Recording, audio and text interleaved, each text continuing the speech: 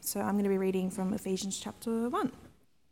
Paul, an apostle of Christ Jesus by the will of God, to God's holy people in Ephesus, the faithful in Christ Jesus. Grace and peace to you from God our Father and the Lord Jesus Christ. Praise be to the God and Father of our Lord Jesus Christ, who has blessed us in the heavenly realms with every spiritual blessing in Christ. For he chose us in him before the creation of the world to be holy and blameless in his sight.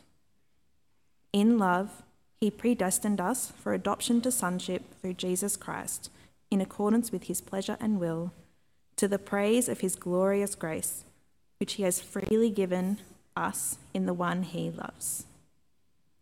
In him we have redemption through his blood, the forgiveness of sins, in accordance with the riches of God's grace that he'd lavished on us. With all wisdom and understanding, he made known to us the mystery of his will according to his good pleasure, which he purposed in Christ, to be put into effect when the times reach their fulfillment, to bring unity to all things in heaven and on earth under Christ.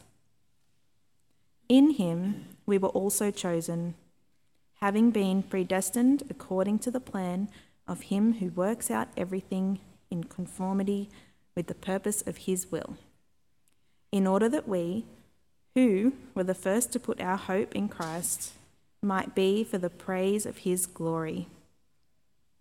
And you also were included in Christ when you heard the message of truth, the gospel of your salvation. When you believed, you were marked in him with a seal, the promised Holy Spirit, who is a deposit guaranteeing our inheritance until the redemption of those who are God's possession, to the praise of his glory. Well, let's pray. Dear Heavenly Father, we thank you for the amazing blessings that you've given us in the Lord Jesus Christ.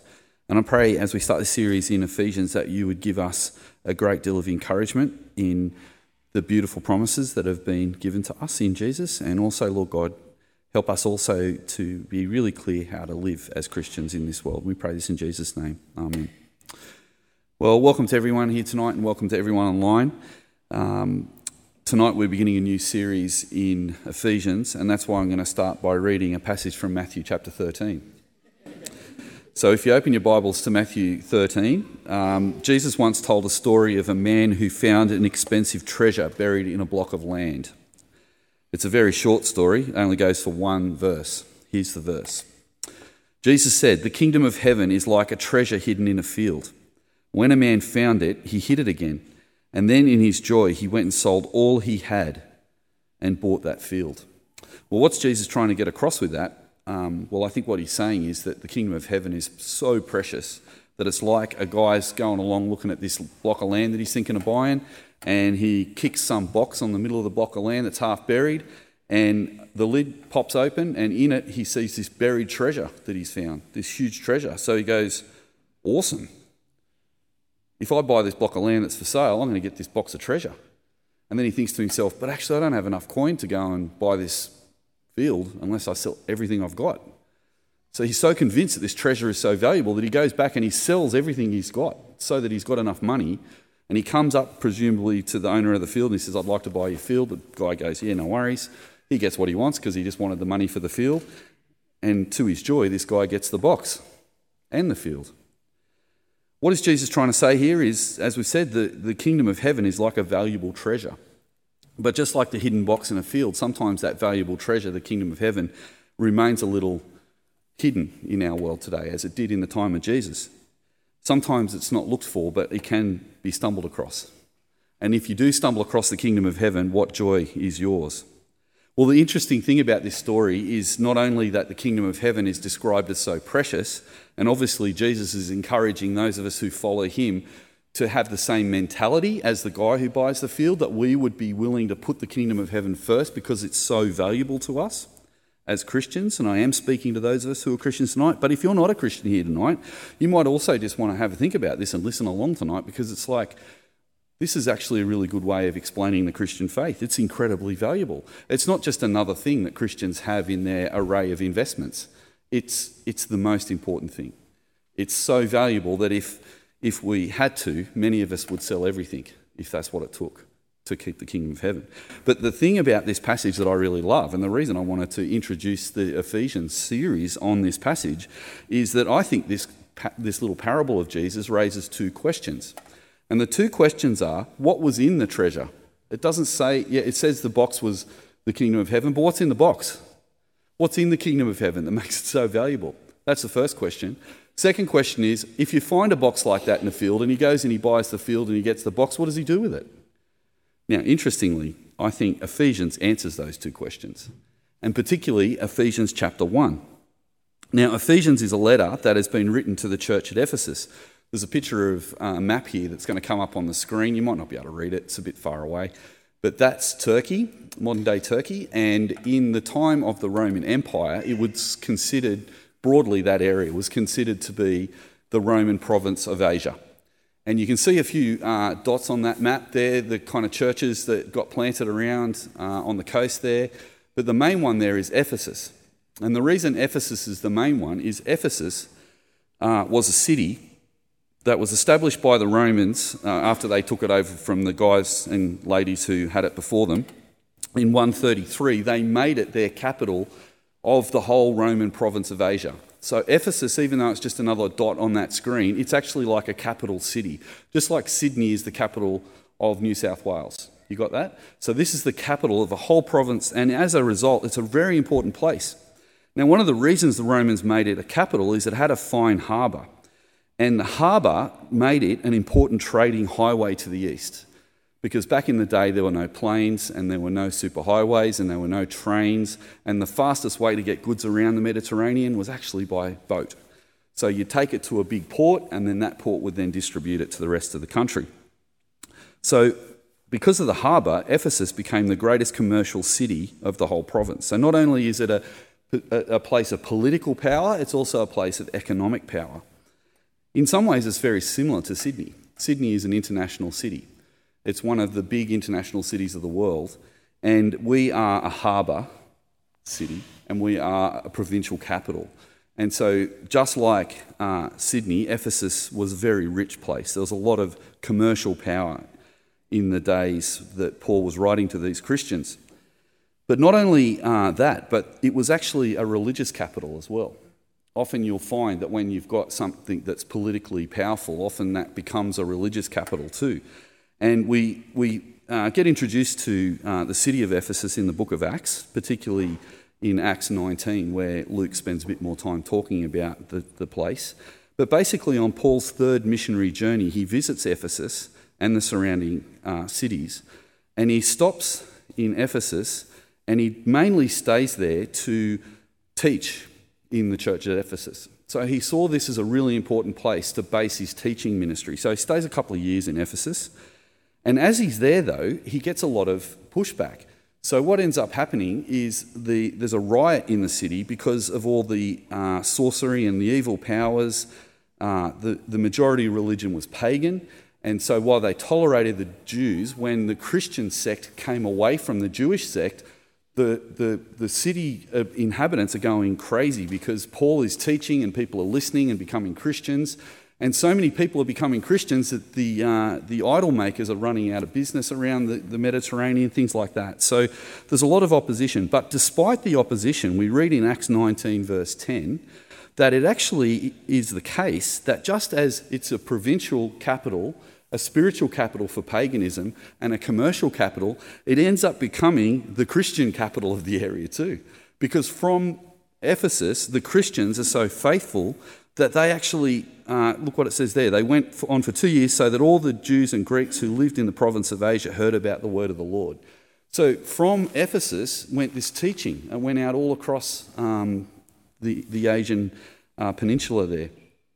Now, when Paul writes to these Ephesians, most scholars think that he wrote this letter that we're studying tonight from prison in Rome. And we think that that was somewhere around 61 AD to 62 AD. And if that doesn't mean anything to you, that's approximately 30 years after Jesus has risen from the dead and ascended into heaven.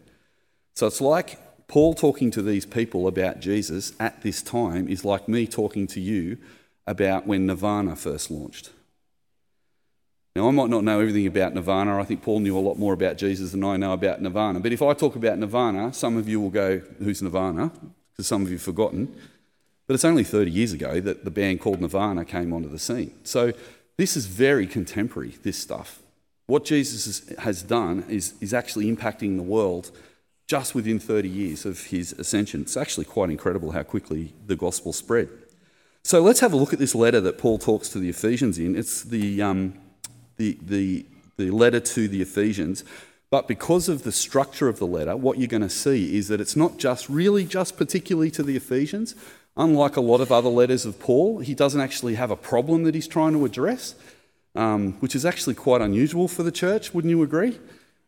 Usually we're pretty racked with problems just generally, and we experience that in our day and age. But if you think we've got problems, mate, go back to Corinthians and have a read of 1 Corinthians.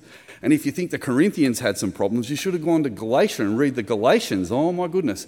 In Galatians, Paul doesn't even start politely. He says, "You foolish Galatians, who's bewitched you?" That's how upset he is when he writes the Galatians. But when he comes to Ephesians, what's so beautiful about this letter is it's kind of like a circular letter. It's just like a letter to all Christians. And what I love about this, and I've loved about this letter for so many years, is this is written to all of us, not just to those people in Ephesus. But because I know Ephesus, which is a similar situation to we are in Sydney, it's a very similar kind of context, I get a lot of encouragement to not focus on the everyday around me only. That I've got to lift my eyes to see what Jesus is doing in this moment. Because really, that's what Ephesians is on about. You see, Ephesians is sometimes being called the summary of Romans. Now, if you know your Bible, you know Romans, it's a pretty long letter. Ephesians is not as long, and Colossians is not a long one.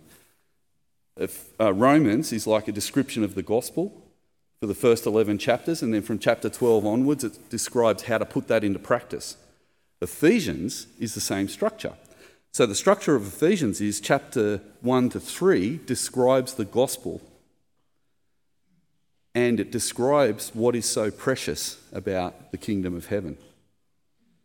And then the second half of the letter describes how to use it. And that's why earlier I said, I think Ephesians answers the question of what did the guy find in the box and what did he do with it? In fact, the whole of Ephesians is a briefer version of Romans, and actually, if this is a bit too long for you, read Colossians, because that's shorter again. But Colossians has exactly the same format as well. Half about the gospel, half about how to put it into practice. There's something in that for us today, that Christianity is not just a philosophy, it's actually about putting it into practice. And sometimes in my life, when I felt far from God, I've turned around somewhere in the midst of that and gone, I don't think I'm actually trying to put this into practice. Yeah, I'm a Christian, I believe in it, but it's amazing how when you're actually putting your faith into practice, how it comes alive. Even little things, hey? Even little things. Well, that's the structure of Ephesians. And I reckon it would be really fun tonight if, as we look at chapter 1, we actually answer the two questions of what's in the box and what are we going to do with it. So let's have a look at that in this first section in two halves. The first half is the introduction. Well, it's not even a half really, it's just two sections. The first section is only 2 verses long. It's called the introduction. And the second one I'm going to call the treasure of the kingdom. And that's from verse 3 to verse 14.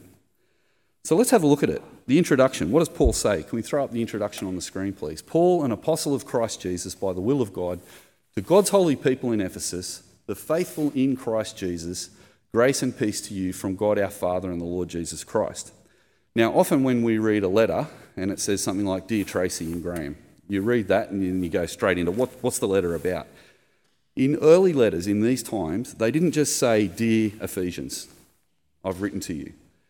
They actually had a lot of meaning in that first section. So the introduction to a letter actually has some things that we can discover about our question of what's in the box and what are we going to do with it. And the starting point of Paul here is he says, I am an apostle of Christ Jesus by the will of God. So first of all, Paul is speaking authoritatively about the gospel. So we can actually take this as the fact that the Holy Spirit has inspired Paul to write this. So while Paul has written this letter, it's been inspired by God. Because Paul himself was called by Jesus. He met him on the road to Damascus. He was converted by Jesus himself. And that was by the will of God.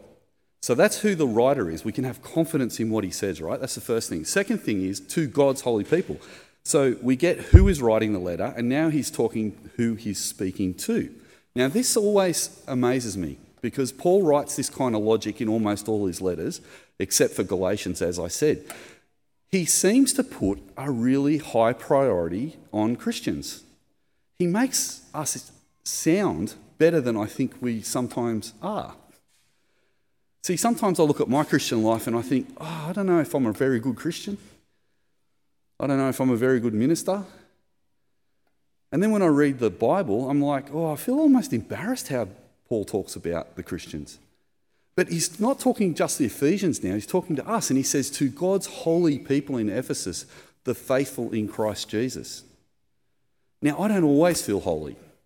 I don't always live holy. You know, to be holy is to be set apart and live differently to other people and to live for God instead of for myself. And I presume that, like me, most of us fall short of that. And am I always faithful? No, I'm not always faithful. Because I do fall back on this default of I want to please myself and live in the moment. But what Paul's saying here is the really beautiful thing about Christianity is we actually are holy and faithful if we trust in Jesus. If we put our faith in Jesus, what Paul's going on to say in this letter is he has made you holy and faithful based on what he has done for you, not based on what you do. The reason I try and be holy and faithful is because I have been made that way.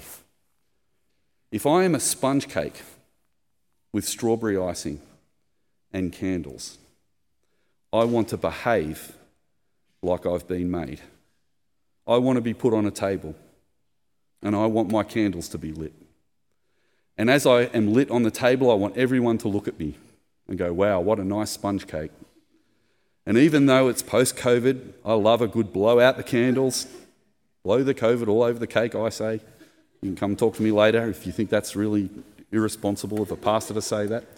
But if I'm a birthday cake, I want someone to blow those candles out, and then I want someone to get the knife out and, embarrassingly, I don't want to cut it. No, you cut it. Oh, no, I don't want it. Yeah, okay, I'll cut it. And then you cut it and you hit the bottom. You've got to kiss someone. I love all that. I don't do that to become a cake. I do that because I am a cake.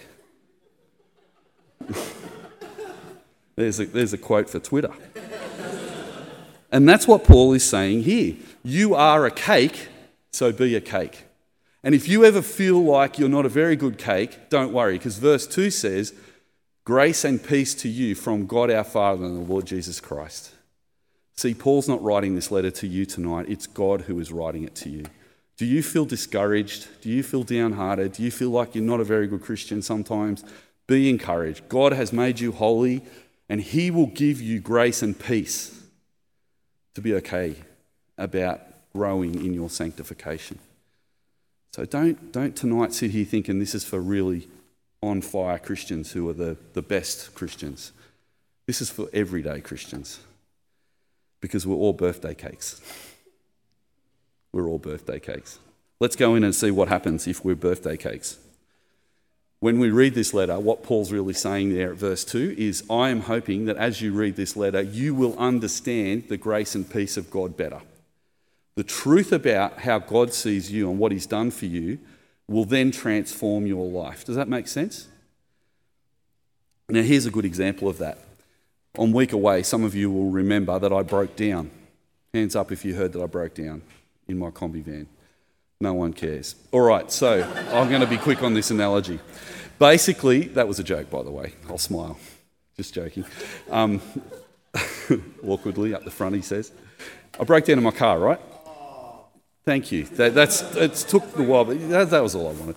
Anyway, I broke down in my car. But for illustration for tonight's sermon, what I'm saying is this. I thought I'd thrown a rod in my car, which is bad, because that's cost $5,000 in a new engine or a recoat. And I spent the whole week going, I think I've lost my car. I don't know if I can put another $5,000 into that combi van. I've put a fair bit into it. And then I get a phone call from my what do you call those guys? Mechanics. And he goes, hey, Stewie. He goes, yeah, man. I said, yeah, man. He goes, Stewie, did you put diesel in your car? And I said, no, surely not. And he goes, Stewie, I think you put diesel in your car.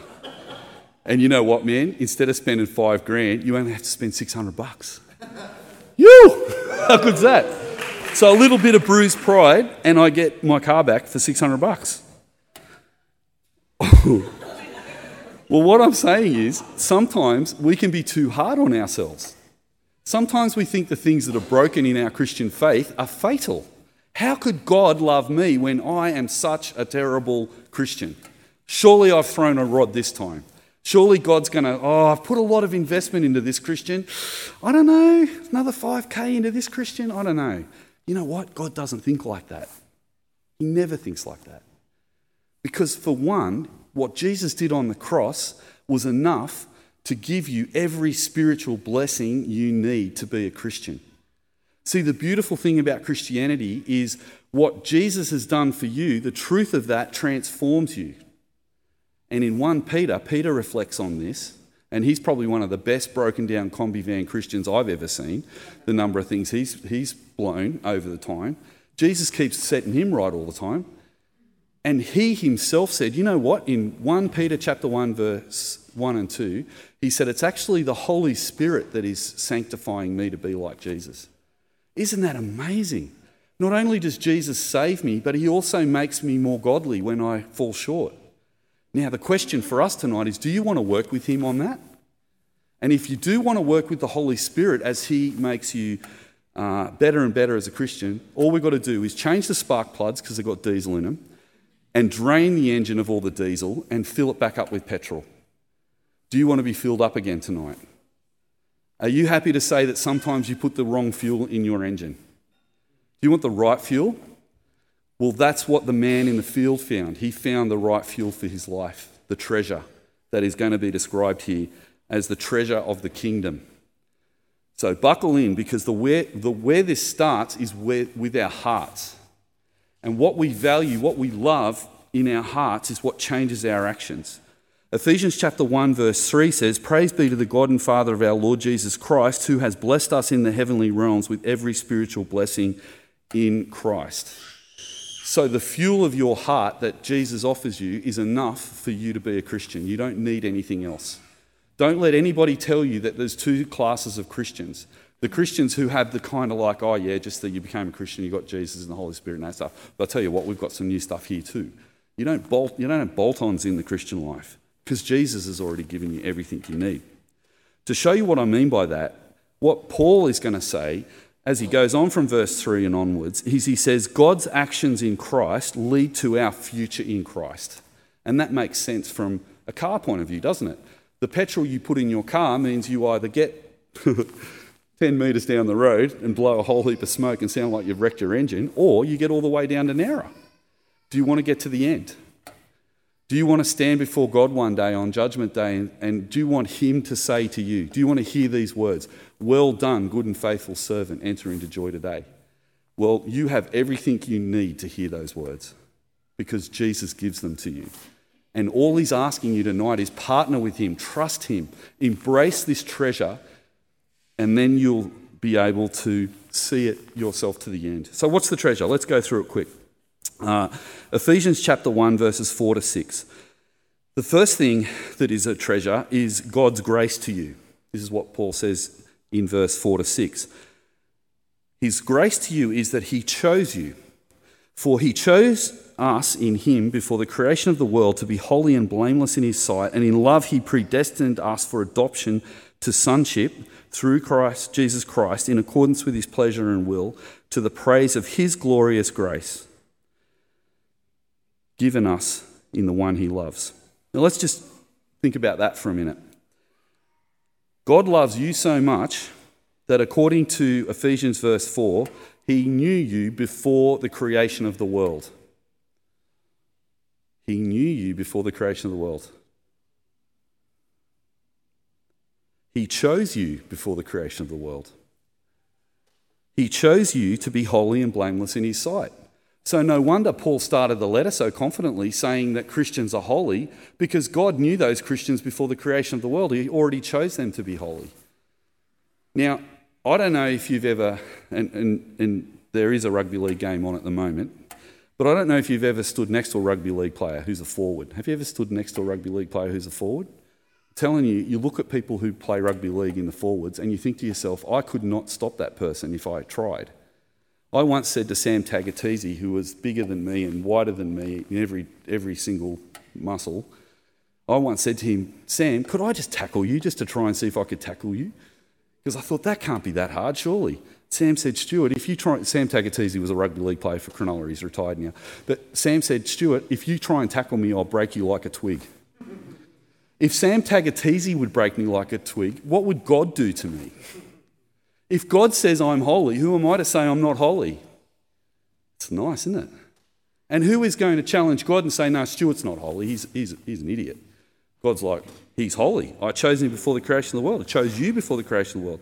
And he did that in love. Look, he predestined us. Why did he choose us before the creation of the world? He chose us to be adopted. I love talking to people who've been adopted, and some of you here today might be adopted. I love it when people tell me, here I am lying in my little cot going, yeah, cool, or whatever, however old you are when you get adopted, just hanging out. All of a sudden, these people come along and go, hey, I want you. It's kind of nice, eh? It's kind of nice when you get born into a family, but it's kind of special when you get adopted because you get chosen by the parents. That's really cool. I love that. And that's what happens to all of us. And when it says we're chosen for sonship, it's not a category of gender, it's a category of theology. It's a category that in the time of writing, only sons would inherit the father's possession. And so we've been all adopted as sons, men and women, so that we all earn the inheritance that our Father gives us through Jesus Christ in accordance with his pleasure. And why does he do it? Why does he choose us and call us to believe in him? Because he is given so much glory and we give him so much love. When you give someone a present at Christmas time and they don't say thank you to you, it's a bit of a bummer. But if someone actually knows that it's not actually the present that matters, but the fact that you thought of them and you gave them something nice that matters, that's really special, isn't it? Isn't it delightful when we turn around to God and say, thank you? Now, this is a hard concept for many Christians. Many Christians say, well, if God chooses me, what's my role in that? And if he chooses me, why doesn't he choose everyone? I'd like us to have a conversation about that as a church over the next month or so. It'd be wonderful over dinner if anyone wants to come talk to me about this. But here's the thing. We are told here in scriptures that God chooses us, yet we know from other scriptures that we have responsibility to respond to that with our own, yes, I want to be a Christian. Even in Mark chapter 1, verse 15, which we keep coming back to this year, it's going to be a key passage for us this year. Jesus says, behold the kingdom of heaven. What does he say? Do you remember yet? Repent and believe. They're two responses, aren't they? So that it is according to us. We need to respond to the gospel. But here we're told the way to respond is by letting God draw us to himself. And that's God's grace. The second thing is in verse 7 to 8. God's grace in redemption and forgiveness. Because you see, the problem is, it's one thing for God to adopt us, but how? We have a problem. Because all of us have the same problem. All of us are rebelled against God, whether we know it or not, because we are selfish and we sin and we don't live our lives according to what God has called us to live. So if we're going to be adopted, something has to happen with that sin. Now, I was in a Bible study years ago with a young bloke. I've told this story a couple of times. Brad and I were in a prayer meeting with this few young people, and one of the young blokes had come along for the first time.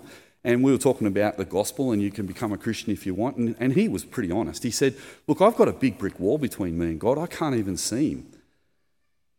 I just wish I didn't have the brick wall. Well, I loved that that young 16-year-old who didn't know anything about the Bible was actually so theologically correct. He has an obstacle between him that he built himself. He's got an obstacle between him and God, and we all have that obstacle. It's called sin. And I'll tell you what, we lay that wall brick after brick, don't we? We're constantly putting bricks on top of that wall. And so what are we going to do? Now, that guy in that prayer meeting said, I need something to get rid of the wall. And I remember Braddo goes, all right, let's pray. So he just started praying and he goes, dear God, I pray you get out a big jackhammer and knock down the wall. And again, my young friend Brad, who was a lot younger than he is today, was theologically accurate. because Jesus has jackhammered the wall. How good is that?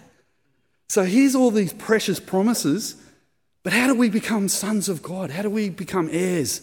How do we go to heaven? How do we live in the kingdom of heaven forever if we've got a wall between us? Well, Jesus goes, give me the jackhammer and I'll knock that sucker down. I'll knock it down. But see, this is where we need to work with him as he does it. He chooses us and we have to respond as well.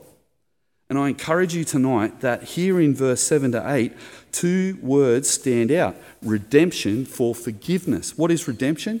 Well, we don't have cash converters around too much these days. I don't know if you heard of cash converters. There used to be a show on TV called Pawn Kings, and it wasn't the other pawn, it was PAWN, pawn shop. You know those ones where you go along and you take something like your bike and you give it to them and you say, I'll come back and buy it again. You know, give me $20 and I'll come back with my $20 when I have some more money, I'll get my bike back. Redemption is that, buying back. So the only way to get rid of the wall of sin is someone has to pay for it. And it's the blood of Jesus that pays for it there in verse 7. And through the blood of Jesus, we have redemption. He buys us back and we have the riches of his glorious grace that in verse 8 he lavished upon us with all wisdom and understanding. It's real exciting to know that these ideas are the treasures that are in the box. The treasures that are in the box are election and adoption.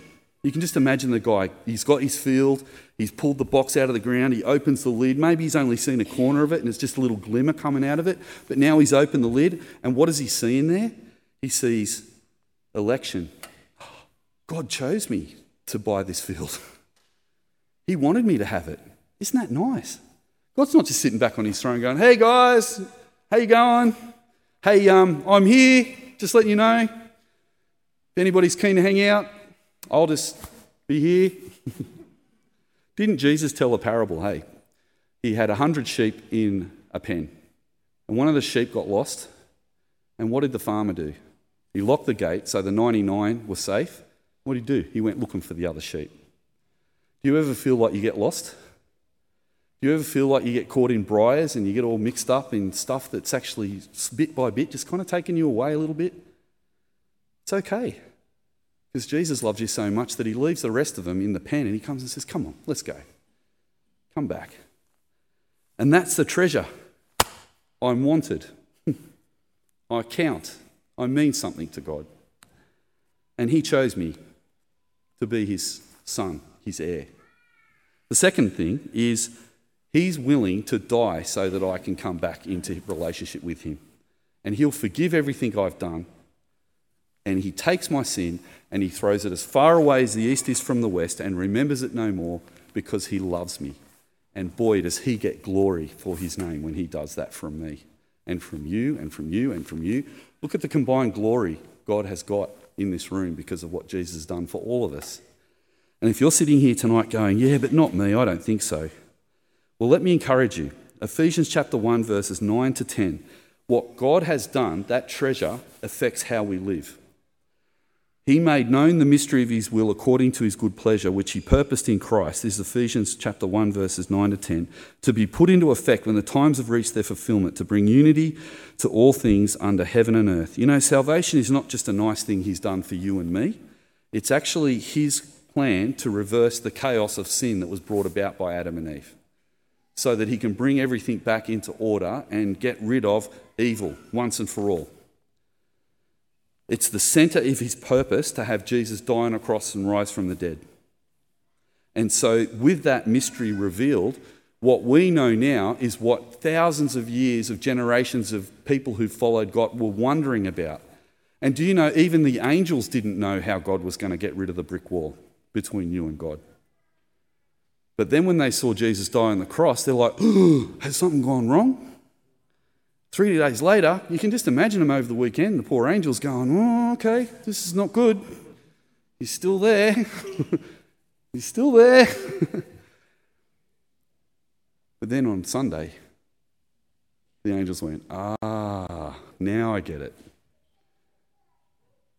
And all the people who've been looking into these things have now seen the mystery. And that's what this is saying. We sit here today knowing the mystery of how we are saved. You know, that's everything, isn't it? You don't need anything else to know how you can be with God forever in the kingdom of heaven. You just need Jesus. Unlike some of his other letters, Paul puts more focus on the resurrection and the ascension of Jesus up into heaven, even more. The cross is central, but the resurrection, the ascension, the new life is a big theme that we're going to enjoy in this series. And can I leave you with this? In Ephesians chapter 1, verses 11 to 14, we see the outcome for our lives. So if the treasure has been described, then what is the guy going to do with it? Well, the answer is he's going to share it. That's what he's going to do. When you first read that parable of Jesus, you might think, wow, that guy's a bit selfish, eh? Goes and buys a treasure. He didn't tell the guy who owns the property that he's got a box of treasure in his property. Is he ripping him off? Well, no, the guy's happy. He just wanted the money for the field. He's getting what he's wanting. But the interesting thing is, before you just assume that someone got the box of treasure and kept it to himself, Jesus doesn't say what he does with the treasure, but Paul says here in verses 11 to 14 what we do with the treasure that we're given. In him we're also chosen, having been predestined according to his plan, who works out everything in conformity with the purpose of his will, in order that we, who were first to hope in Christ, might be for the praise of his glory. And you also were included in Christ when you heard the message of truth, the gospel of your salvation. When you believed, you were marked in him with the seal of the promised Holy Spirit, who, verse 14, is a deposit guaranteeing your inheritance until the redemption of those who are God's possession in the praise of his glory. In other words, when you become a Christian, you get the Holy Spirit as a deposit guaranteeing that you'll go to heaven. You become a birthday cake. Sometimes you might be sitting in the fridge for too long. I'm encouraging you to get out of the fridge. Come to the party. Don't keep the birthday cake to yourself. If your candles haven't been lit for a little while, get the lighter out. Get the box of redhead matches, give it a little shake, see if there's one or two left in it. They're in the second drawer on the left in your kitchen. Get the matches out, get the cake out, put it on the table, and share it with everyone. Because Paul says we were the first who were chosen, the Jews, and we've been predestined according to the plan of God to be accepted into his kingdom. And that's to the praise of his glory. But now you also, who are not Jews, you Gentiles, are now included. You don't replace us. It's not like we were broken and now God's using you as the church instead. You non-Jews have been grafted in. In Romans, Paul says that the Jewish people are like a tree, and we've been like a wild olive branch that's grafted into the tree. You get that idea? Gentiles are now part of the people of God. It just got bigger. Why? Because Paul shared the story. He got his cake out of the fridge and he put it on the table in Asia Minor in Ephesus. He walked down the street in Asia Minor in Ephesus and started telling people about this story, because you see the emphasis in verse 13, and you were also included in Christ when you heard the message of truth. Now, I love it when people say, I want my life to be a story that people can read, but I'm telling you, they won't get it unless you tell them the story. They'll just think you're a nice person. What you need to be is a birthday cake that gets the candles out. And if it takes you a while to get your head around that, what I want to encourage you with and leave you with tonight is be the birthday cake first. Before you share the love, tap into the treasure and see what it does to your heart. Some of us are ready to chuck our cakes on the table, and unfortunately, sometimes when I light my candles, someone's put a bunger in there and it blows up the candle.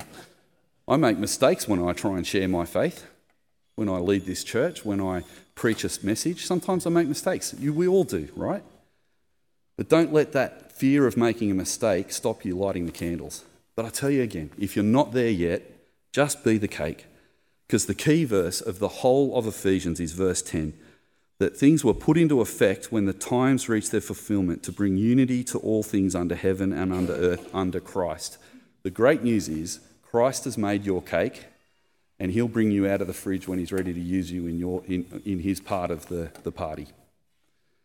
So everybody still might be eating the roast dinner. They might not be up to dessert yet. But get ready for dessert, eh? Because it's good fun. And it brings glory to God. And it's how you've been made to be. Let me pray. Dear Heavenly Father, I thank you for tonight that we can gather together as your people. And I thank you, Father, that you have not left us out of this great story of redemption. I thank you, Father, for the treasure that you have shared with us. I thank you for your grace in electing us and adopting us to be your children. I thank you for your grace in redeeming us and forgiving us. And we thank you, Heavenly Father, that you've given us your Holy Spirit as a deposit guaranteeing our inheritance into eternity. These things we pray in Jesus' name. Amen.